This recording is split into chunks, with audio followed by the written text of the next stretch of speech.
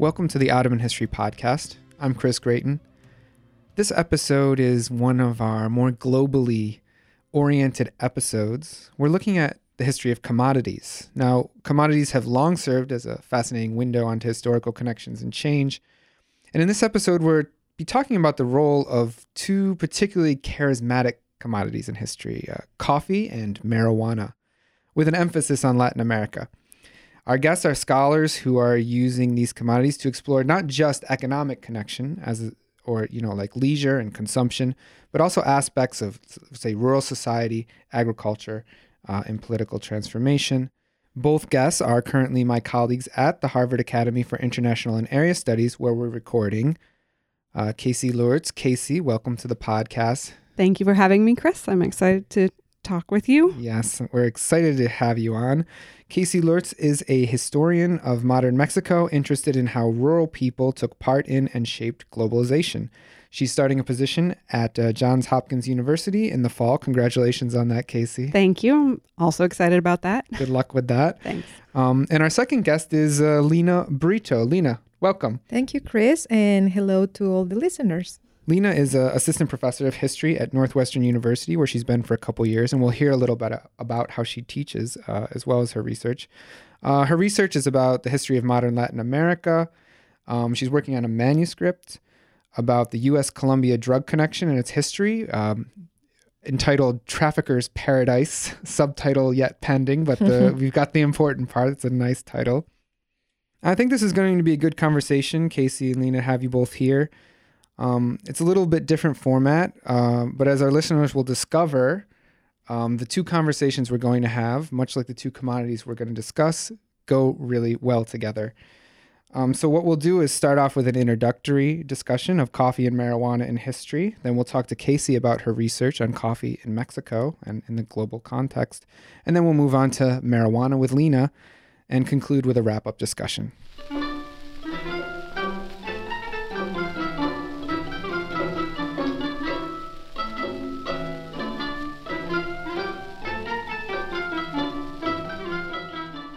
So if it isn't clear, I'm kind of exploiting Casey and Lina here in a way because I don't really know a lot about the history of Latin America. So this is going to be a real learning experience for me, stepping outside the Ottoman Empire in the Middle East. But actually, these two plants both have a lot of connection to our normal region of discussion. You know, in the historiography of the Columbian Exchange, we usually talk about crops from the Americas that transformed economies and diets in Asia and Africa and Europe. But here we're talking about two crops from the Old World, and indeed with a long presence in the Middle East, that have had a huge impact on the modern history of Latin America. Casey, I'll start by coming to you.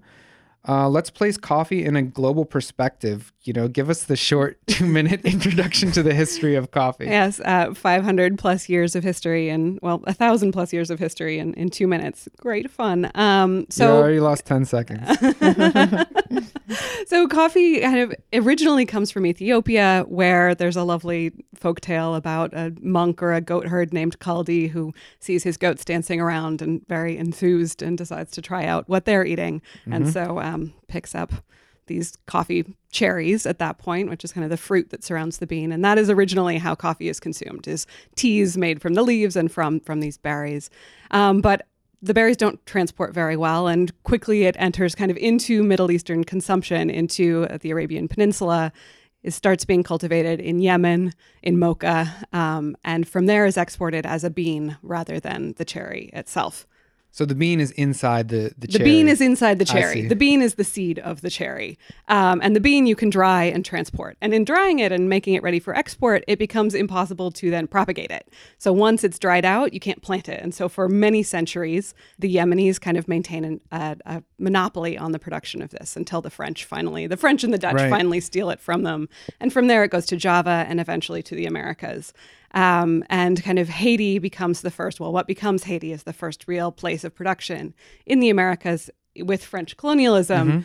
Mm-hmm. And it's only with the Haitian Revolution that it starts spreading elsewhere in Latin America. And during that period, coffee is the beverage of the elites. And we think Right. about coffee houses, which are very much a form coming out of the Ottoman Empire, Right, coming out of exactly. kind of the world that you usually talk about on this podcast, but that become popular around Europe. And it's only with the entry of Brazil and this massive increase in production in the 19th century that coffee becomes something that you and I could afford Right. now. Or And so the fuel of the working classes Exactly. and factories and this kind of Exactly. stuff. Yeah. So it's both an increased demand from factory workers that goes hand in hand with this. One historian has estimated it's like a 15-fold increase in the number of coffee beans circulating, kind of the quantity of coffee available across the 19th century. And so today, coffee is the second most traded commodity after oil. Wow. Like more than all of the other beverages combined, more than all of kind of animal products combined. Coffee is the second most valuable thing up there. Right. So, and that's all. We have Brazil to thank. We have Latin America and kind of this new market that emerges, this new production that emerges in the 19th century, but that all traces its origins back and kind of the culture of consumption back to the Middle East and that earlier Right. mode of export. And it's a somewhat mundane commodity today, but we have to remember that when it first kind of Yeah. hit the scene in the Ottoman Empire, that there were a lot of debates over coffee, both as an intoxicant or stimulant, Yes. if it should be banned. And I think there were even brief bans in some Yeah. times and places in history on coffee, but not just because of its intoxicating effect, but also because of the culture Right. surrounding it, the coffee Right. house, and how it lent itself to particular forms of socialization that might be subversive to Right. the state. Right, which happens initially again in kind of in the Middle East and in the Arabian Peninsula as part of that initial moment of consumption. And that also gets exported, and popes intervene at various points to decide whether in the Catholic world, as had previously been discussed as the Islamic world, is this something that it is permissible to drink? And happily they came down on the side of, yes, it's okay. But, women aren't allowed in coffee houses in certain countries for a long time. There's a lot of limitations on who gets to drink it. And then, as you mentioned, kind of the entry of factory production and all of that, it becomes a drink of the masses. And, you substitute out beer or wine as your morning Right. beverage for coffee, and it really does become this beverage of capitalism and of industrialization. Yeah, and that's a cultural transformation that we're going to be hitting on throughout this podcast, both with regard to coffee, but also with regard to our other subject, marijuana, which finds itself in a somewhat different position today than coffee, but has shared aspects of its history. I mean, for those who know the history of the Middle East, from the early Islamic period onward, marijuana was consumed in the form of hashish. There were debates over the status of hashish as an intoxicant. Medieval Islamic authors tend to come down on the side that it is an intoxicant and is either discouraged or prohibited, but hashish was widely used by elites in the Middle East, and also for other reasons, from the curative to the mystical. Lina, before I turn to you and talk about and ask you to set up the history of marijuana in a global perspective, I just want to share this one poem. It comes from a book called The Herb, published by the very, famous Orientalist Franz Rosenthal. And he's got a lot of great references from Arabic and Persian poetry to hashish. Here's my favorite one, or at least it's a short one that I can read quickly. This is a translation. A pretty girl high on hashish, when I blame her for what is going on, says, every gazelle feeds on green grass. So, I mean, I really like that. Obviously, the author of that poem was being tongue-in-cheek, sort of using wordplay, isn't necessarily promoting the consumption of marijuana. But, I mean, if you look at the medieval Islamic example, you see how framing the history of marijuana as merely one about a debate concerning illicit substances or drugs doesn't really do justice to its long presence in the history of human society. So, Lina, I'll leave the question quite open. What can you tell us about the global history of marijuana? What are the important trends and phenomena, or maybe studies that have been done on the subject? Well, I think if I have to summarize this in just one sentence, I will say the most distinctive feature of the global history of marijuana is its double personality. So marijuana has always been swinging in this pendulum-like movement between being a fiber and therefore promoted as such. Because it's a very salt-resistant, very powerful fiber. Like hemp, you mean? Like hemp, exactly. Yeah. And then being an intoxicant, what we call now in our modern jargon, drug. Yeah. So this double personality has been a constant in the global history of marijuana, which we know is, thanks to archaeological evidence, it is one of the oldest plants that humankind domesticated. We know that it originated in Central Asia, somewhere between the Caspian Sea, Siberia, and the Himalayas. And we know, thanks to archaeologists, that the oldest evidence we have of domesticated cannabis, which is the scientific name, comes from 4000 BC. So it's really one of the oldest plants that humankind ever used as medicine, as food, oil, as intoxicant, and as fiber. So what is interesting is that when Casey referred to like how this commodity, this agricultural commodity, coffee in that case, has been a fundamental element in the history of capitalism, we can say exactly the same thing about cannabis, both in its form of fiber and as an intoxicant. As a fiber, cannabis was known as the stitching of empire, of maritime empire, because as fiber became absolutely central in shipbuilding for nets, sails, for ropes, because it's salt resistant, is a very powerful fiber. And before we have all these synthetic fibers that we have nowadays, hemp was absolutely central in that. So all those maritime empires, Portugal, Spain, England, the Dutch, France, etc., that became empires precisely thanks to maritime exploration and trips, became that thanks in part to hemp, because it was the stitching of the empire at the time. And then we have the other side of the personality, which is what we could call the ascendance of youth, which is actually a trope that it was resuscitated here in the United States in the 1930s during that moment of like the reefer madness propaganda against marijuana. But it's a very old trope that all these different empires had used against the intoxicant personality of marijuana.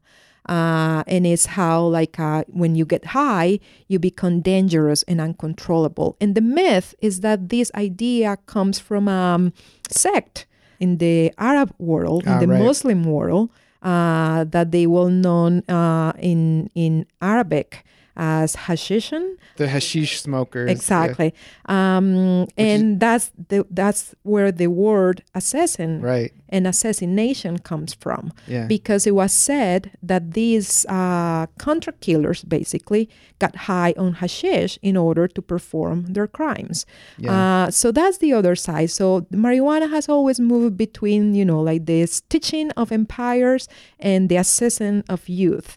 And that two side is what is problematic, in where this agricultural commodity exists in that very like thin red line between being powerful and legal and being illegal and dangerous. And marijuana is widely cultivated throughout Latin America, but this is one of those crops that came with the Columbian exchange. Is that correct? That it wasn't existent in the Americas? Exactly. It was brought to the Americas, at least to the Latin American part of our hemisphere, with the Spanish Empire.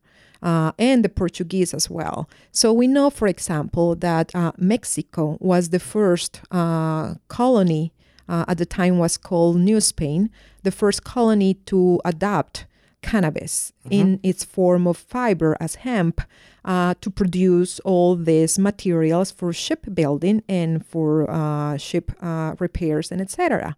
One of my colleagues has a very interesting book about this, in which he talks about like the origins of cannabis in Mexico and how Mexico became one of the main producers of what we call now marijuana in the whole hemisphere, precisely because it was brought to it by the Spanish officers who wanted to promote the production of fiber for the empire. Right. So it started as hemp and then took on this other form. Exactly. And then people kind of like experimented with it.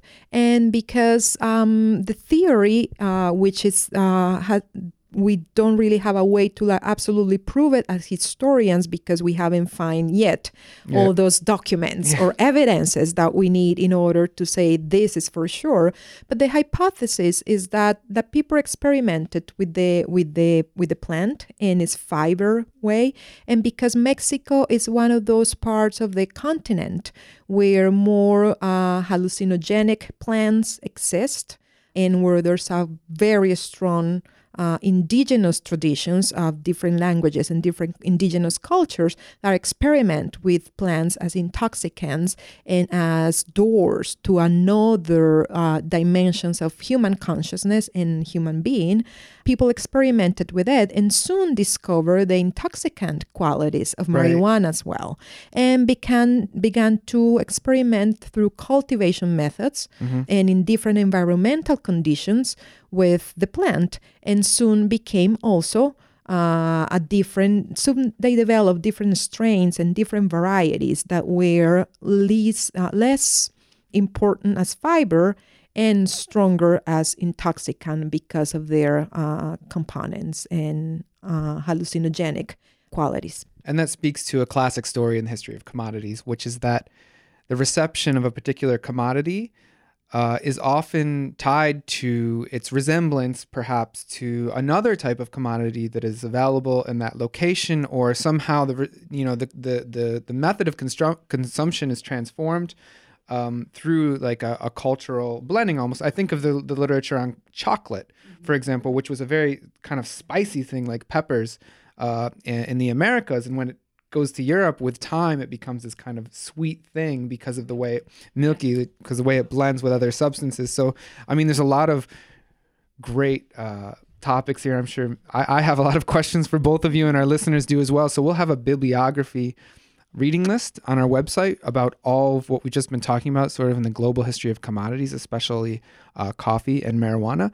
But now we're going to take a quick music break and transition into a more focused conversation with each of our panelists. We'll be starting off with Casey Lurtz discussing coffee in Mexico and its global context. Stay tuned.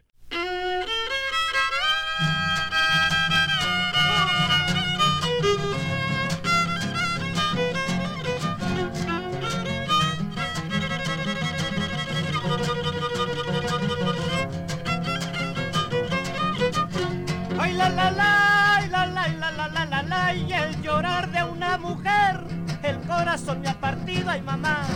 Ay la la la la la, ay la la la, el llorar de una mujer, el corazón me ha partido, ay mi vida. Welcome to Ottoman History Podcast. Chris Grayton here. We're going to be talking about coffee, agriculture, and capital in Mexico with a historian, our guest Casey Lurtz. So Casey, you're working on releasing this monograph entitled "From the Grounds Up." Yes, at least that's the main title. That's the main title. We'll see what comes after it. As with Lina, still deciding. You study the history of coffee in Mexico during the big Latin American export boom of the late 19th century, which is when coffee actually first became big in many regions of the Americas. And as you point out, Latin America's entrance into coffee production changed coffee from an elite specialty item to something everyone consumed on a daily basis. On the flip side, the introduction of this product also must have had a huge impact on the societies where coffee was produced and their economies. So just set us up. I'll start by asking, what's the one thing we need to know about coffee in Mexico in this story of transformation? Yeah. So as I think many of your listeners will be aware, like Mexico is not necessarily known for its coffee. And if you think of coffee in Latin America, you think of Brazil or Colombia or maybe Guatemala. But Mexico's always been kind of amongst the top 5 exporters for most of the 20th century of coffee. It just never quite got that specialized niche that places like Guatemala or Mexico did, or Guatemala or Colombia did. And similarly, coffee has never been Mexico's biggest export, but it's been one amongst a large number of exports that Mexico was producing for world markets. And coffee kind of has this place as one of the sort of entry points into global commodity production for the country. And it is one of the first crops that the Mexican government starts promoting as a potential export for a number of regions in the country. And so it's precisely that coffee's rise was as a sort of a cheap, mass-produced commodity in Mexico. It doesn't have that sort of cachet for like the best coffee, but it's been sort of it pioneered the production of more affordable coffee. Yeah, along with Brazil, Mexico knew that it was never going to compete with Brazil, but in coming late, it also was more attempting to compete with Guatemala, but didn't quite manage to have kind of that reputation building that gets done in other places. And it's more, for me, it's a way to look at kind of it's nothing special in some ways, and in being a more kind of typical product without that sort of aura that gets attached to it in other countries, or that kind of monoculture that we look at in other countries with regards to the export boom. Kind of coffee becomes a window into a lot of things in Mexico. Yeah, so maybe you could tell us some of the factors that contributed to this development, the rise of coffee in Mexico. You already mentioned government promotion, but so what was going on there when this happened? So as I said, kind of coffee is on the leading edge of this export boom in Mexico. Kind of Latin America as a whole spends a lot of the 19th century in various civil and foreign wars, and kind of there's a lot of turmoil after independence. But by the 1860s, a lot of countries, including Mexico, are finally sort of settling into one system of governance, one kind of state, and somewhat peaceful transfer of power between presidents, between regimes. And there's this idea that's been around since the end of the colonial era that while kind of Latin America for the Spanish Empire had provided all these minerals, there's all this other wealth, natural wealth that could be tapped into. And that has to do with the riches of the countryside that Latin America hasn't been participating as an agricultural producer for world markets, in part because shipping is expensive. There aren't consumers out there to buy these things. But this kind of pacification that's going on in politics coincides with the rise of new methods of shipping, with the second industrial revolution, with consumer revolutions going on in Europe and in the United States, and there's more demand. And so Mexico sees this, and as it's kind of figuring out what to do, as kind of those in governance, those in politics are figuring out what to do, and also planters in the countryside are seeing the possibilities. There is this idea that export commodities, rather than pursuing industrialization or going back to mining, you pursue export agriculture as the way for Mexico to kind of become prosperous. And coffee is one amongst a number of crops that kind of get promoted in this moment, both by people in the countryside, as well as by people in power, in politics in Mexico City, as kind of this entry point and for Mexico to take advantage of these new demands. Right, and this must have put a huge stamp on the history of Mexico and its development, the development of sort of its modern capitalist economy. Its distinct quality of being heavily based on agriculture. Which was normally seen as pre-industrial. Mexico kind of being one of the countries to take the lead as being almost an industrial agriculture. There's an idea of that, and it's not just Mexico. It's a lot of industrialization has happened in other in Western Europe, and it's seen as you have to develop kind of the capital base in order to be able to move into industry. And so it's not that the government's never promoting industry, but Mexico, it is in the parlance of the time, at an earlier kind of stage of advancement. It needs to get through this initial kind of agricultural modernization, through the liberalization of land policy, through the kind of introduction and solidification of private property in the countryside before it can advance to the next quote unquote stage of kind of economic activity. Right. And these are familiar discourses too. It's very, very familiar. But I mean, there's aspects of the story that are a little bit unique. And I want to highlight one of those because, in the history of agriculture, capitalism, and monoculture, which is the cultivation of a single crop in a large area, such as a plantation, they often go hand in hand. Yeah. And as I understand from your story about Mexico, and this does have something to do with coffee, it's a little bit different situation. Maybe you can tell us more about that. Yeah, and that's, I definitely get. So So Mexico, as I said earlier, coffee's never the top export because Mexico's exporting a lot of different things. Mexico's exporting by 1910 about 100 different agricultural products. And some of these things are plantation crops. And when we talk about Mexico in this era, we think towards the Mexican Revolution. We think about plantations and pushing indigenous people off their land. And that's definitely going on in parts of the country. But in other parts of the country, as in the places that I look at that are engaged with coffee, people are holding on to their land because coffee, you don't need a lot of land to grow it. It can be a plantation crop, but it can also be something that you grow alongside your corn and beans. It can be something that you grow kind of as a supplement, as a little bit of cash crop to sell to market, but still feed yourself and your family from what you're growing on your land as well. And so coffee, along with a number of the other things that Mexico is exporting in this moment, things like beans, actually, or vanilla and other spices, are often supplements to rather than replacements for kind of traditional agriculture. And so you get plantations in some places and you get that more traditional story of monocultures, but then you monocropping, but then you also get this diversification and broadening of the kind of different agricultural goods that are being produced for market that makes Mexico distinct from a lot of other places, or actually from a lot of the histories that we've told about this moment of kind of economic expansion in Latin America based on export goods. Right. And maybe we need to provincialize this discussion a little bit in terms of, especially when thinking about the socioeconomic transformations brought by the rise of coffee, because, you know, as you mentioned, in other parts of Mexico, you have these plantations. And of course, then we have the work of Myrna Santiago on the ecology of oil, a very distinct political economy that arises around the production of oil in the Huasteca region. Yeah. So what are the regions where coffee is predominating in Mexico, and like how does that impact these regions? Yeah. So what's interesting is that the Huasteca is another, where oil is one side of the story, coffee is another side of the story.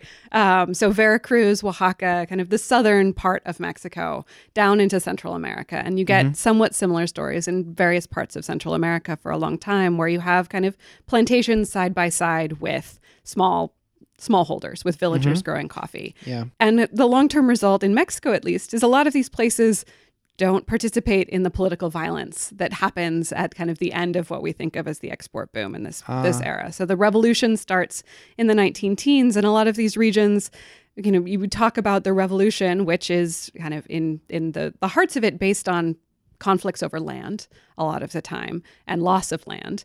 Here, kind of these places get dragged into that violence because they haven't lost their land, or they enter into that kind of political battle over governance because for a variety of other reasons rather than these reasons that have to do with loss of property, loss of kind of political rights that come with that property also. And so there's also then a kind of a deeper history to, you know, if you're thinking about coffee today in Central America or coffee today in Mexico even, you're probably buying your coffee from a cooperative. You're buying your coffee from some group of smallholders. Yeah. And what the work that I'm doing is trying to present a deeper history to those cooperatives, which we tend to think of as something new. Right, the whole fair trade thing. The whole fair trade thing, built on like the guilt of like American consumers and whatnot. But actually, there's a longer history there, and it's hard to tie the two explicitly together. There's plenty of politics that happen in mid 20th century that kind of disrupt that a little bit. But at least the landholding that's at the basis of those cooperatives getting to exist now goes back to the early days of coffee in many of these regions. That these aren't people who lost their land and then regained it through the beneficence of Americans buying from cooperative coffee growers, but that this is a new way for those coffee growers who've always been coffee growers on their small plots of land to enter with a little bit more kind of agency and control over what kind of they're getting back from American consumers at this point in time. And these are classic themes in the agrarian history of Mexico, and sort of thinking about coffee as a particular plant within this context adds another dimension. I'm sure our listeners who are interested in the history of Mexico will be very excited to check out the book and read more about what you're talking about. But maybe to conclude, I want to, maybe you can open it up a little, open up the global discussion a little bit for us, talk about regions beyond Mexico, and help us think about these shifts to export agriculture and what they mean for global and local history sort of in tandem.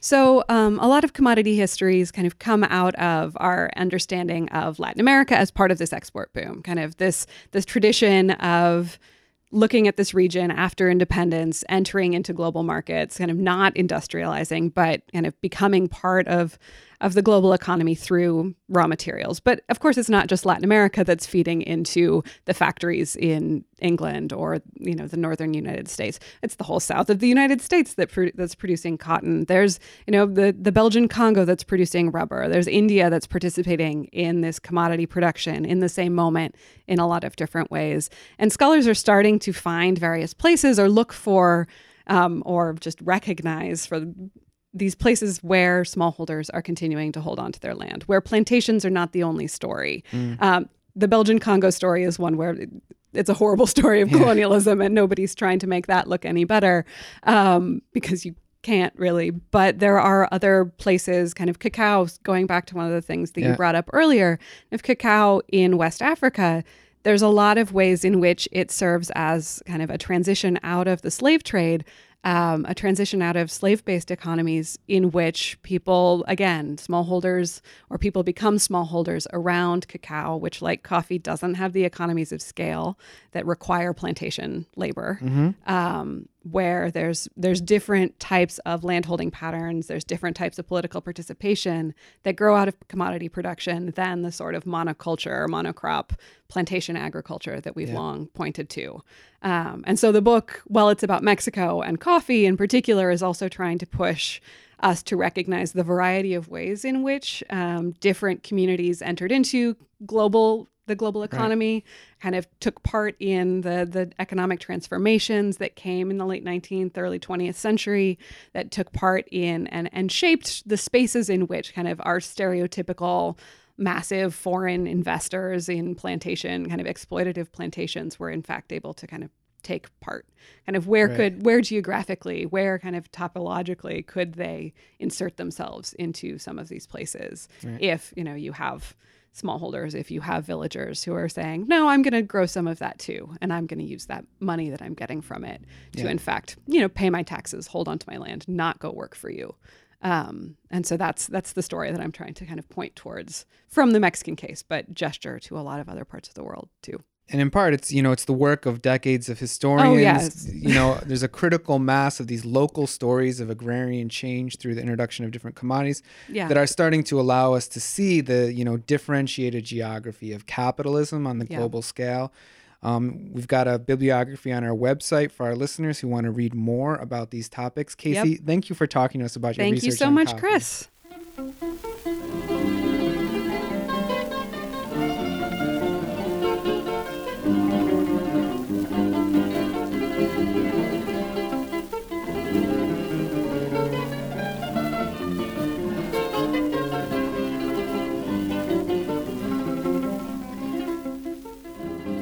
So now we'll turn to Lina.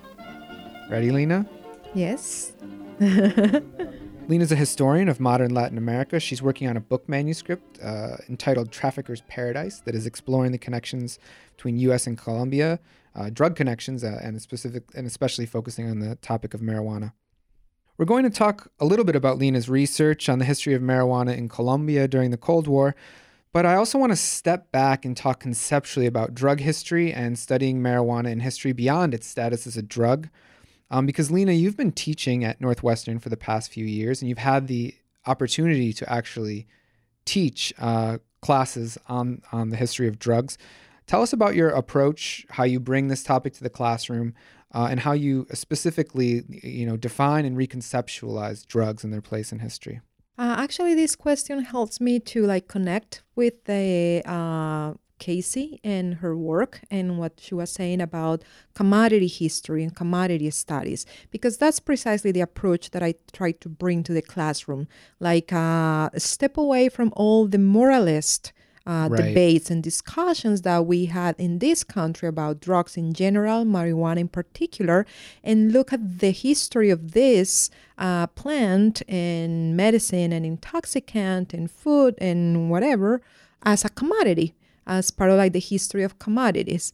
So in that sense, I make emphasis on two aspects. The first one is understanding the history, not only marijuana, but drugs more generally, illegal drugs, as a global history. Yeah. So in my class, it's mostly about U.S. Latin American relations, but at many points during the quarter, we have to talk about the world more generally, Right. and make some connections with Asia or with Africa, with Europe, etc. But still, our emphasis is always the Americas. But it's a global history, so that will be like the first main point to have in mind. And the other point is that it's a political history, Right. which we tend to forget with all the moralism and all the scientific and pseudoscientific discussion that is around these issues. But it's mostly a political history. And what do I mean by that? I mean criminalizing and defining what of these commodities are legal and which ones are illegal is always a political process that had to do with power struggles in very specific conjunctures. And that's what we try to do in the classroom, to show students what are those different conjunctures that helped or contributed to criminalize, illegalize these drugs, and how we are always moving from one side of the spectrum to the other one, considering some of these drugs as panaceas, medicines that can help to address a wide range of medical conditions and problems, to looking at them as dangerous, as poisoned. So that's why history is so important, because it helps us to trace those transitions and those changes. That hesitation and ambivalence that we as society had between adoring and idolizing these drugs, even from a scientific point of view, to hating them and fearing them and criminalizing and prohibiting them. So that's why history is so important. So between trying to understand this as a global history, as the history, as part of a fundamental and substantive element in the history of capitalism, and a political history, a history that has to do with power struggles and specific conjunctures. Right. And I guess you answered one of my questions in a way that I wanted to ask you. You know, we know from commodity history that coffee, wheat, oil, all these different commodities, cotton, you can study them in a social history perspective. You can study the cultural history of these commodities. And they indeed do have their own political histories. But I guess when we talk about illicit commodities, whether medicinal or intoxicant drugs, controlled commodities, there is a particular political labor that's done by the very category of the illicit substance that I guess is a major part of your research.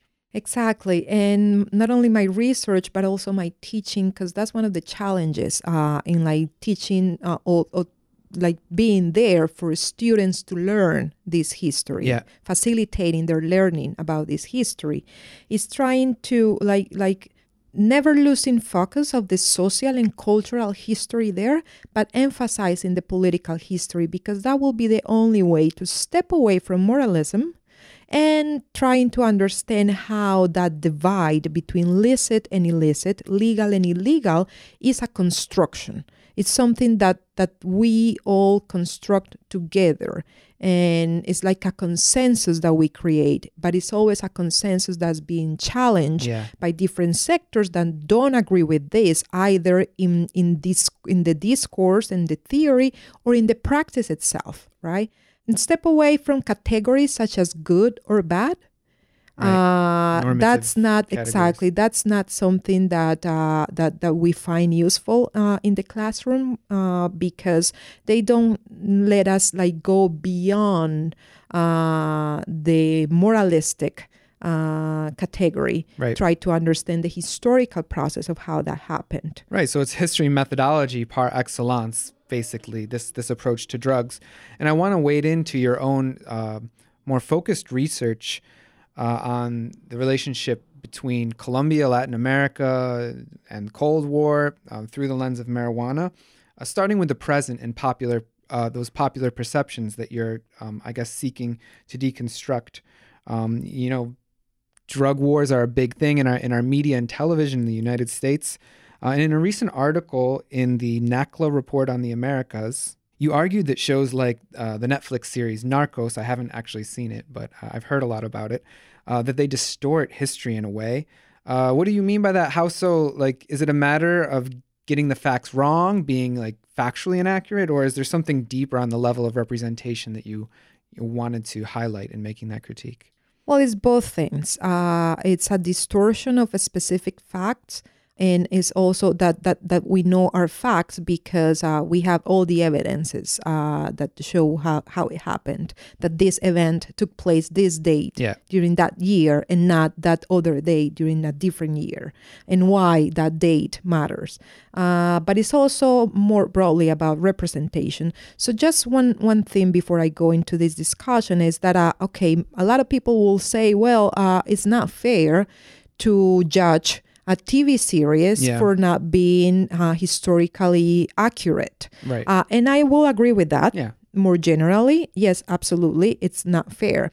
But in this particular case, it was because one of the marketing strategies that they used was to claim that this was a class in history, in the history of the drug trade. So if that's the claim that they are making for marketing purposes, well, they are themselves exposing themselves to be judged under those terms. And under those terms, they're failing because they are what they did in this show in particular. And then I'm going to talk more broadly about representation of the narco trafficking and the narco culture. This show in particular, Narcos by Netflix, is they just play with characters and dates and facts and move them around randomly in a way to create motivations for characters, to produce tension in the drama, in the narrative, which is fine. It's what you do when you're making fiction. But then said so, it's just fiction. Don't promote it as if it were a class of drug history, which was not.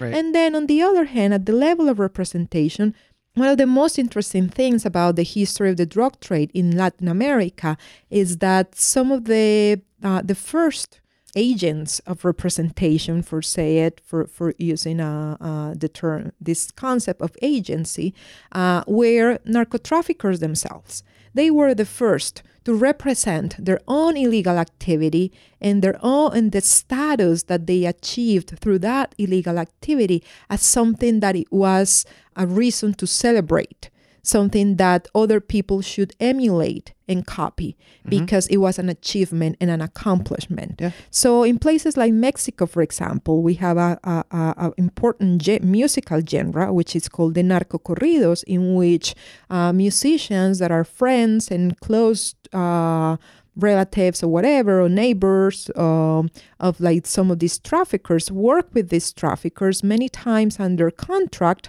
other times spontaneously, to produce songs and lyrics celebrating their spoils and their persona. Like early modern bandits, basically. Exactly. Yeah. In Colombia, we have a similar story with vallenato, which is a musical genre from the Caribbean coast that did basically the same thing with marijuana traffickers, and much later when vallenato nationalized and was just not anymore just the folkloric music of the Caribbean coast, but like a fundamental element of Colombian culture more generally in other regions of the country, other cocaine traffickers and even guerrilla commanders and paramilitary commanders used the genre to celebrate their illegal activities and their crimes in a way, or not only crimes, their lifestyles more generally. So one of the first to represent this illegal activity as something that the rest of society should know about and even celebrate were the people involved in the illegal activity themselves. And then the mass media kind of like tap into that. And they began to produce soap operas, telenovelas in Latin America about all this. Many of them are very celebratory. Other are very critical. So we Right. have everything depending on many different factors, the network, the writers, the intended audience, etc.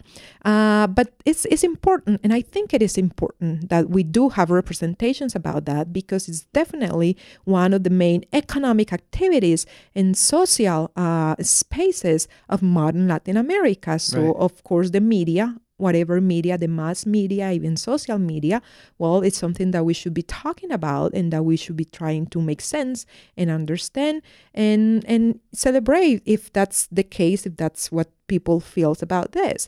But then for us as scholars is to wonder, okay, what is this about? What Right. this can tell us about the kind of society that we are right now and the values that underline our society.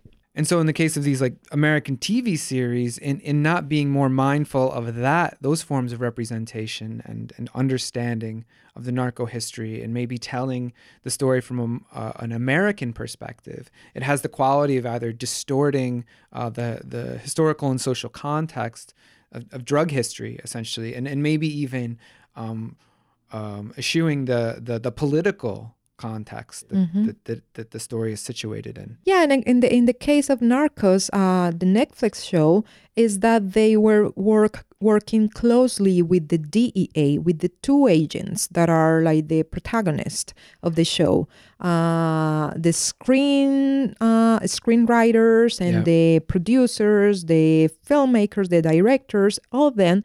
They work with them. They even train with them in the DEA Academy. So it's basically the DEA version of events, the ones that is represented, and that will be okay because that's happened in many cases. If you remember the classic TV series Miami Vice, was a TV series from the point of view of the narcs, meaning the anti-narcotics agents. And that was fun. That was interesting.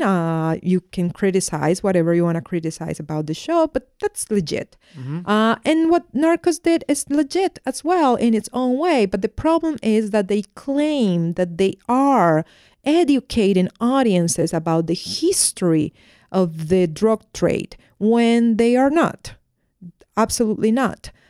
Because if you're going to make that claim, then you will have to like really dig deeper into first the chain of events, how things happen, and try to reconstruct that and truly represent the motives and intentions of those characters and those situations, and be empathic and have empathy with the people that went through that. And you see in Narcos a lot of exploitation of real news footage of car bombings and like people, like cadavers and like dead bodies and etc., bloody images to, like infuse the show with the tension and drama that is necessary, but without much regard for like the victims and the people who are still surviving that trauma. Right. And without much regard for a lot of the historiographical considerations that you as you said, you try to bring into your classroom in drug history. I want to sort of move to the end of our conversation and ask you about, your broader research on the history of marijuana in Latin America and the ties to the U.S. and especially about how you kind of situate it in the field of Cold War history, the history which is now a field of global history that begins after the end of the Second World War and continues throughout the Cold War and shows the Cold War echoing into all these different regions of the world in various ways. Tell us about this work. Well, my research is trying to understand like a puzzle that we have in modern Latin American history. And this is the puzzle, like how Colombia, a country that never really played an important role in this global history of the drug trade, right? Different to Mexico, for example, who has been a supplier of marijuana and opiates to the United States since like the late 19th century and throughout the whole 20th century, or Peru, for example, who was the main supplier of cocaine when cocaine was a legal medical commodity, a legal medicine, since the late 19th century. So how Colombia, a country that never played a part in this, suddenly in the 1970s became a drug producer and trafficker powerhouse. So that's been a huge puzzle in the history of modern Latin America. And like the consensus that we have, what we believe is the answer is that, it's because Colombia, after the mid-century civil war, just kind of got became many regions of Colombia, peripheral lowland regions in Colombia, became nobody's land. The state was not present, was absent, and it's the absence of the state in these peripheral regions what allow for the formation of these illegal networks for drug trade.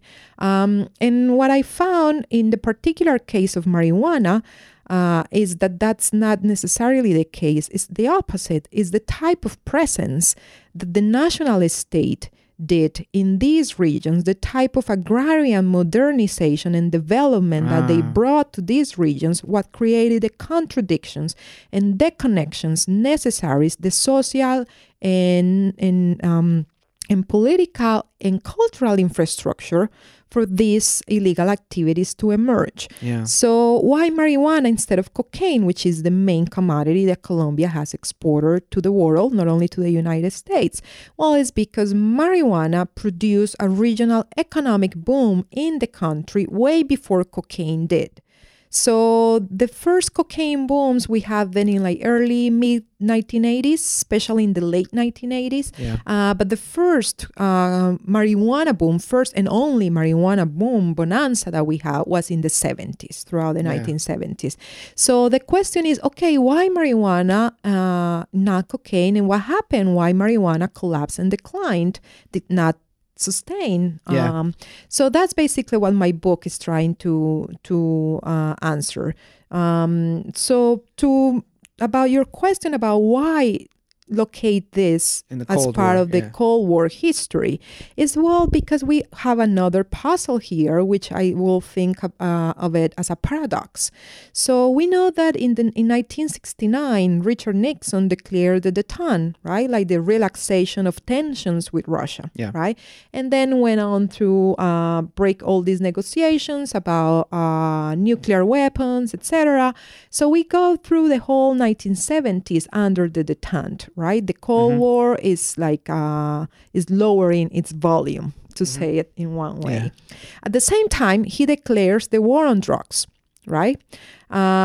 So what I'm trying to understand and what the history of marijuana in Colombia to supply the United States allows me to understand is how these two components of U.S. foreign policy, right, Cold War and the war on drugs. Exactly. How the Cold War, while we turn the volume down on the Cold War, we turn the volume up on the war on drugs. Wow. And how they both combine. And Colombia is a privileged setting to try to understand that. Because we see in every anti-narcotics effort in Colombia, which started with the war against marijuana in the 1970s, how these counterinsurgent techniques that are part of the history of the Cold War. Right, Vietnam. Exactly. In U.S. foreign policy in the Third World, like they exported those techniques to the Third World to deal with rebelliousness, with guerrilla movements, etc. How they began to intertwine with anti-narcotics strategies and tactics and goals. So that's why I locate this history in the history of the late Cold War period, trying to understand how anti-narcotics and how the war on drugs is one more element of U.S. foreign policy in that context of creating a superpower for itself that either uses counterinsurgent techniques or anti-narcotics techniques, depending on the setting, depending on the political goals, depending on the necessities, electoral necessities as well, at home and abroad. Right. And that's a very fascinating story that both, in terms of thinking about politics and drugs and politics and commodities, it shows that political economy of Colombia is relevant for understanding the rise of marijuana in the places where it did. As you alluded to earlier, but also that global politics shapes both production, consumption, and trade of and such repression as well. Because I think we should add to that, to the drug network, production, processing in the case of cocaine that requires processing, not in the case of marijuana. Commercialization and trade, including export trade, then consumption, but also repression, which is part of what I call the process of making drugs. So making drugs is not only about producing drugs or taking and consuming them, but also like illegalize them and repressing them, because that's how we made them illegal and criminal. Rendering them drugs. Exactly. The making of the drug is a construct. Exactly. It's very fascinating. Well, we have a bibliography on our website where people can read more about this. Lina, thanks for talking to us about your research. It was very interesting. Thanks for having me, and thanks to the listeners.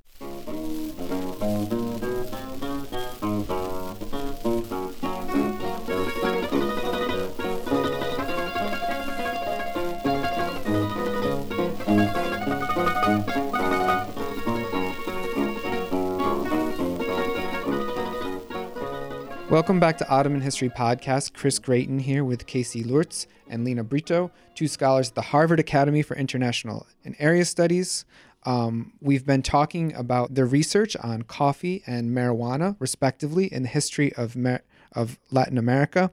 Casey and Lina, thanks for sitting with me and bearing with me through this discussion. It's been fun. No, I've liked listening to what Lina had to say also. Really. And as you said at the beginning, coffee and marijuana go very well together. Very well together, as we're learning and we'll discuss further. To conclude this discussion, I'd like to raise a couple conceptual questions about the history of agricultural commodities. More broadly, these are both agricultural commodities, right? And it's something that's fascinating for everyone. When I think of popular commodity history books, I think of a big story in which like an inanimate but very charismatic object like chocolate or salt or cotton, wine, tea, and coffee and marijuana serve as protagonists. And through networks of movement and trade, we follow the commodity and get a broad and messy picture of a very interconnected world. And that's part of the story here, but it seems like both of you are doing something a little different. So I'll start with Casey. How do you approach the question of commodities, or what's your version of commodity history that goes beyond that stereotype version for the trade paperback that I just kind of I think my favorite is the cod one, or anyways. I think I started this history as a commodity history and had intentions of kind of doing the traditional thing and following it out of this part of Mexico and back to its various markets. And while I know that story and kind of where it ends up, I've ended up much more interested in the on-the-ground production side of the question. That story, which is always a part of commodity history, that reshaping of local economies around new types of production, was in fact complex enough to require a lot more explanation, exploration than the larger kind of trajectory of a commodity history would allow. And that in fact, kind of in doing that work, coffee becomes a nice stand-in, as I mentioned earlier, for a number of different commodities, potentially. That there is work that can be done around this one crop that becomes less about this particular crop than about this moment in historical, kind of the interconnections that commodity histories emerged from as an attempt to understand. And so I think it's similar in that marijuana is one amongst many things. Yeah, but it's funny that you said that happened to you, that you wanted to, you started like a commodity historian and you ended up like more concerned and more like entertained with the Mexican side of the thing. So that kind of happened to me. I mean, I'm Colombian, so that kind of makes sense that my curiosity stands more on the Colombian side of the equation, but also happened to me as I progress in the research that I'm just gonna study the whole commodity chain, and ended up like more concerned trying to understand the Colombian side. Right. And I do of course pay attention to the United States in many ways, especially what happened in Washington. And by Washington, I mean the White House and Congress mainly, and some of these agencies as well, but especially the White House and Congress. And I care very much about what happened in South Florida, which was the main point of entry of marijuana and as well cocaine, but in my case, marijuana. So, but I ended up spending a lot of time trying to understand how production and commercialization happen in Colombia, because that allowed me to move under very different registers, from like all the cultural and social aspects of it to the very economic and political and political economy in a way.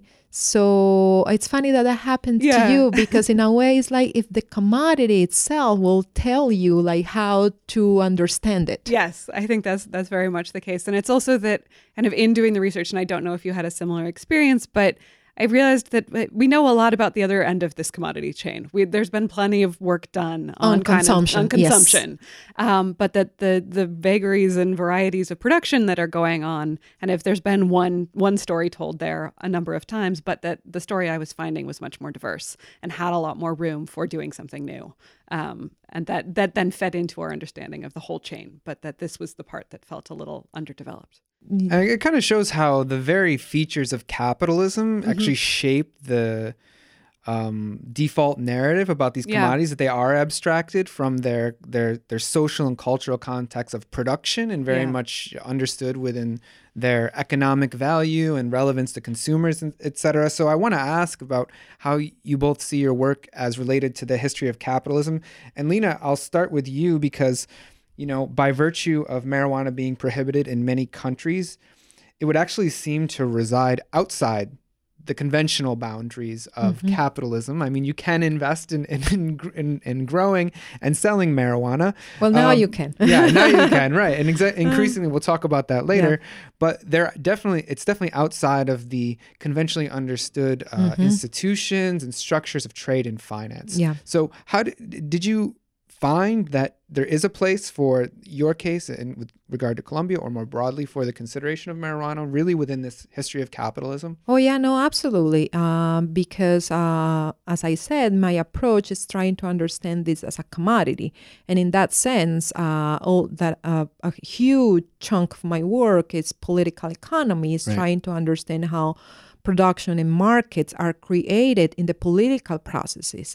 So yes, absolutely. And the other thing is more methodological, is okay, how do you do research on a commodity that is illegal, and how you research on traffickers and traders or producers that are purposely trying to hide and disguise their activities and not leave a trace. So that posed up a methodological challenge to the historian or to the anthropologist or the sociologist or whoever wants to understand it. But to the historian, it's even more challenging because we are so anchored and dependent on the written source and the documents. So that was a huge challenge. So I addressed that challenge by trying to work and play with the questions that I was asking, and at the same time with the methodologies itself. So for me, oral history was absolutely central and important. Like do field work. Go to the region, although the region is not a marijuana belt anymore. It's still the people who participated in the economy in the 70s and early 80s. Many of them are still alive and are willing to talk because they don't have anything to lose, because they don't have any money, they don't have any wealth, they don't have any status or prestige that comes from that. So they didn't have anything to lose, and I found they were eager and excited about sharing their experience with somebody that was really interested in understanding it.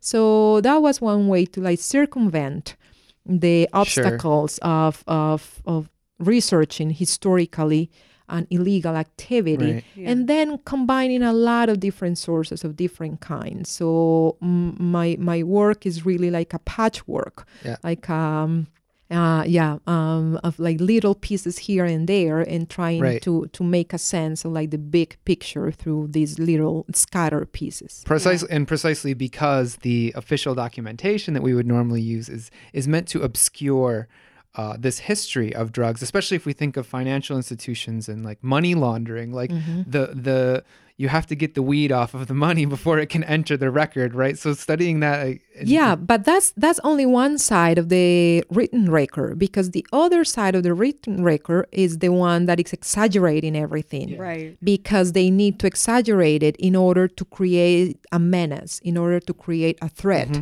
that justifies the mobilization of state power and state resources in repressing and criminalizing and prohibiting that. Yeah. So you have that other side too, that they are exaggerating. So you really know how much hectares were like planted with marijuana, because sources contradict each other depending on the political purposes and goals. Yeah. I have kind of a flip side of that story, and somewhat that it's really interesting, again, to look at the aims of the state in grappling with different kinds of crops.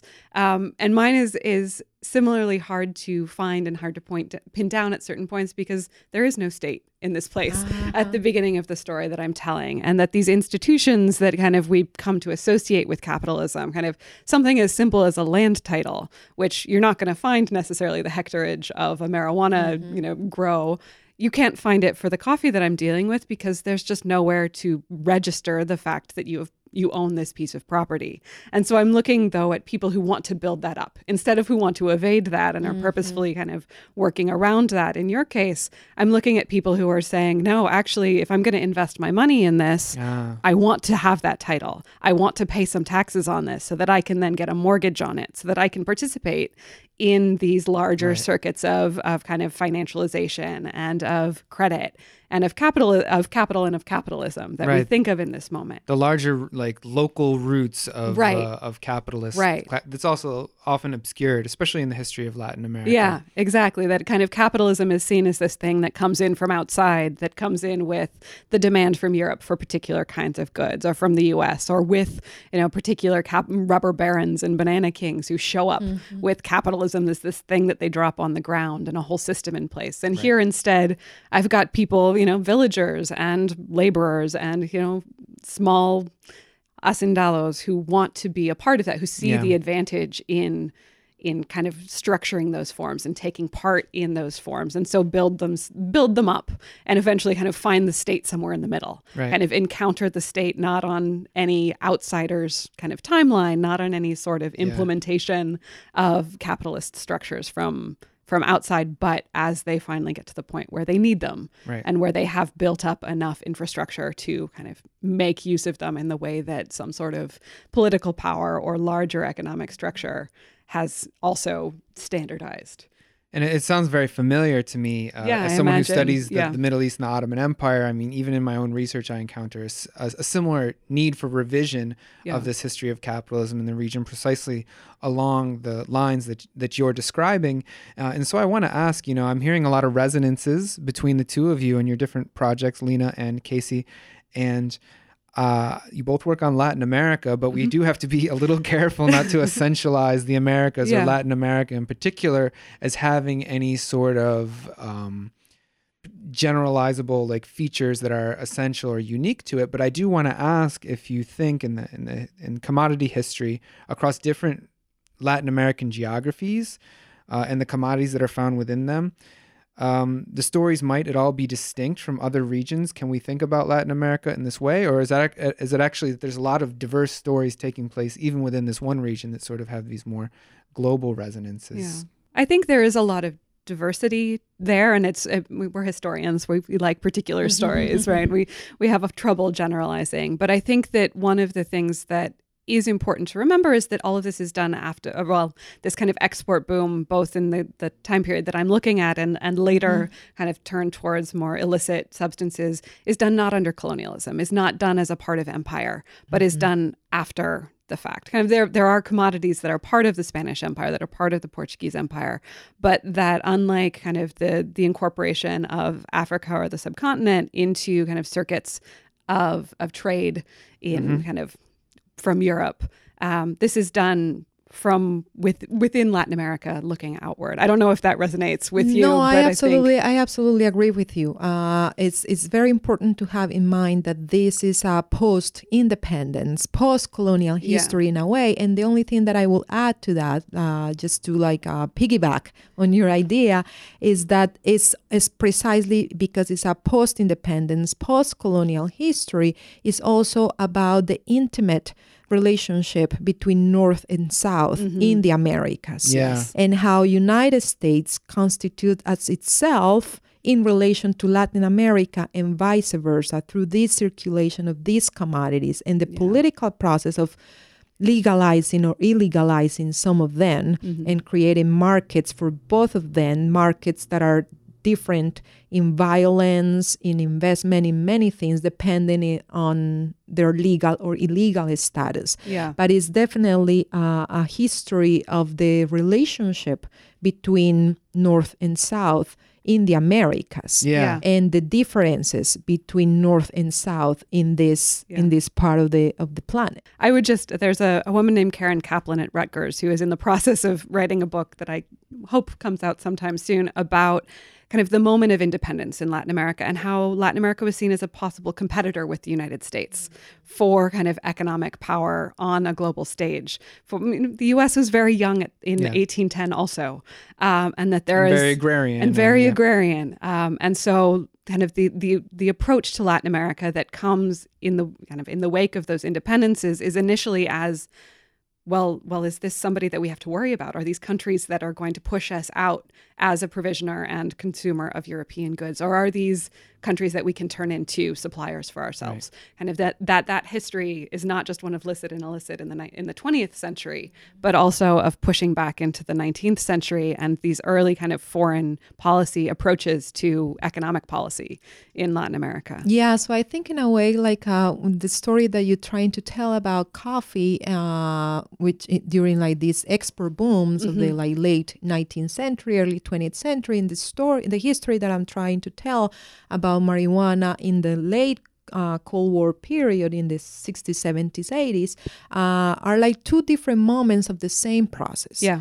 The process of building intimacy Yeah. between U.S. and Latin America, Yeah. in a way. Yeah. And in Latin America as a subordinate, as a supplier of that huge, super powerful society and market that is the United States, and letting those power relations very clear, Yeah. Right. and how these commodities like contribute Yeah. to like clarify and solidify that inequality of power between the two. And the only one thing I would kind of twist on that is that it's not necessarily seen as subordination, that supply can also be a place of power from which that provision can also be a place as a choice that is made and as seen as a strategic decision. Especially for certain actors, if we're thinking state actors.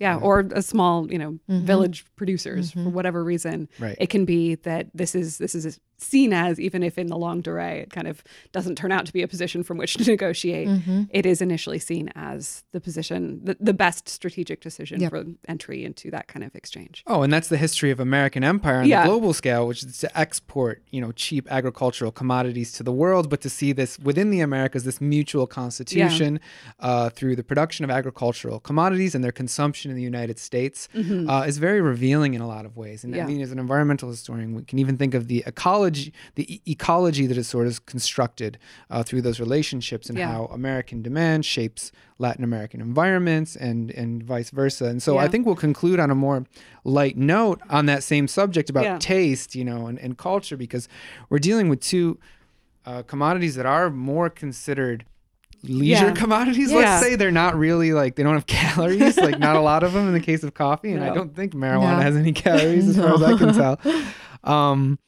And, to go back to the beginning of our discussion, commodities and, how we perceive their impacts on the body or how we consume them are always changing. And I think that both of these commodities have experienced a lot of change in recent decades in terms of how they're perceived and consumed. And I guess, Lina, we should turn to you, because we're in this moment where in the U.S., we're in a state right now in Boston where marijuana is being decriminalized and legalized, either for medicinal purposes or even for consumption. And I know that during one of your forays into the state of Colorado, you did have the chance to sort of participate as a scholar, an observant scholar in this emerging marijuana tourism in the form of actually visiting some production facilities. Can you tell us about that experience? Yeah, it was very entertaining, to say the least, because there's this small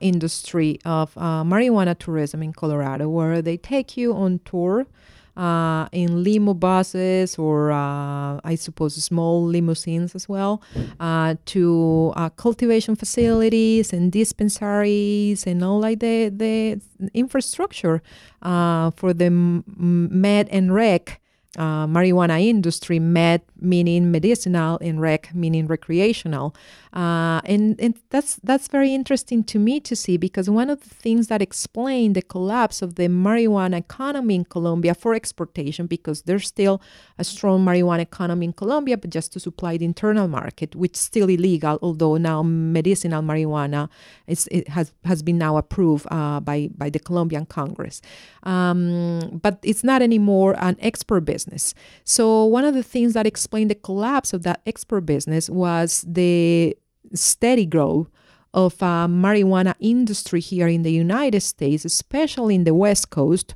and starting like in the early 80s, but especially in the second half of the 80s. So that industry started to grow here when it was absolutely illegal. So you see how law and legislation is really slow compared to social processes and to cultural movements. So the first like legal move we have here in the United States towards that industry is the California Act of 1996, when they say, okay, for medicinal purposes, marijuana should be legal. And from that moment on, we have seen a very rapid development of a marijuana industry, initially for medicinal purposes, as is in the case of Colorado, and then for recreational purposes. So visiting one of these cultivation facilities, which was one of the pioneer cultivation facilities, the owner was explaining how he began with medicinal marijuana, and now with the recreational marijuana is just like another huge economic boom. And he was saying this year we're going to see a lot of people going bankrupt, because there's like the market is reaching its point of stabilization, and the supply keeps growing, saturated, and it's gonna get saturated at some point, and a lot of people is gonna go bankrupt. But not those who started in the business early on, because they managed to do vertical integration, meaning control the whole process from production to retail sale. And they are more stable, and they will be willing to like receive and buffer, you know, like the earthquake that's going to happen with the stabilization of the market.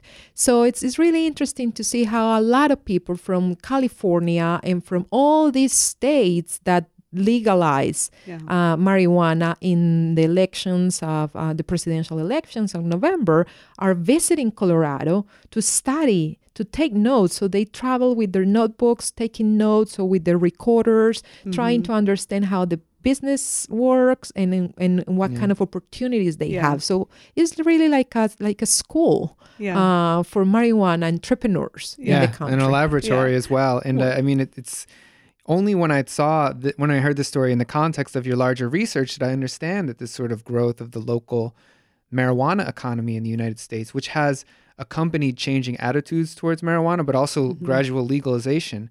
You know, these political economy questions are intimately intertwined, that it's precisely American-grown marijuana that in some way allows it to be make that transition from illicit to licit commodity. Exactly. And, you know, there's always this debate that, you know, legalization will stop the drug trade and reduce people being imprisoned for pointless, like non-violent crimes. But this economic argument also is actually there's so a big many part tax of it. dollars there. There's so much money that the government can gain. It's about domestic politics as well, because you have like a huge marijuana consumption market in the 60s and 70s, but they were all like dissenters, and like dropout, Right. like college dropouts, or like People not in power.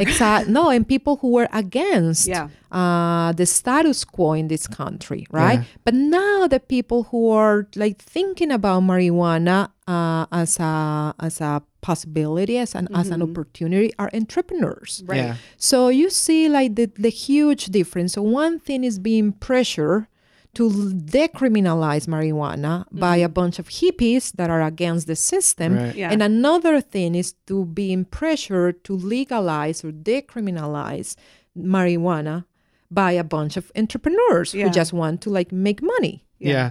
Yeah, no, it's very interesting. And, it'll be interesting to see how the consumption of marijuana changes Yeah. as these new forms are created. We won't speculate on that, but, it could go the way of coffee, which has Right. become commonplace. And if I consume the amount of caffeine pills that it would take to like equal my Yeah. daily coffee consumption, that would be kind of socially unacceptable. It would be, yes. And it would be a lot less enjoyable, I Right. imagine, right? Like it's not a medicine. It's Yeah. about the process of consuming. It's about the social side and the cultural side of consuming coffee also, which, as with marijuana, kind of there is, I grew up in Humboldt County. Like this is, I grew up with this idea California. of, in California, kind of one of the hearts of that early production in the U.S. And that marijuana is still considered kind of the elite. And if that's what you want, that's kind of, I was offered Humboldt County marijuana while in Costa Rica. Kind of, it was trying to be sold to me as kind of the best thing that was out there. And that's what happened with coffee, is Right. that you have places that have become like, the fincas in Guatemala that sell bags of coffee for $100 a pound, Yeah. right?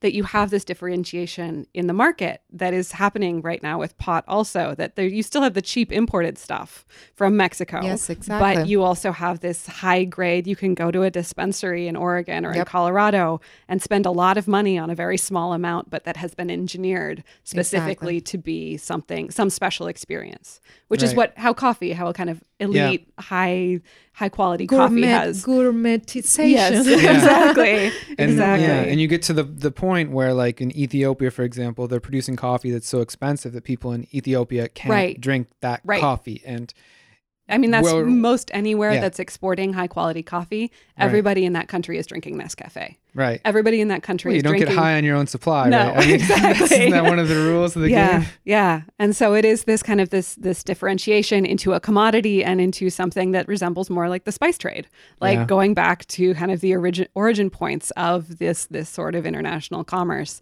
of really elite goods that are very specialized, and it's all about the origin point, and it's all about kind of the quality rather than just the price. And you'll always have a market for both. I think that's what I like about commodity studies, that you always, because it's a commodity circuit, you Yeah. always end up coming full circle. Yeah. Yeah, no, and I think that's exactly what we've done in this conversation today, in this extended 2-part interview with bonus discussion, really come full circle in our discussion of drugs and commodities in Latin America.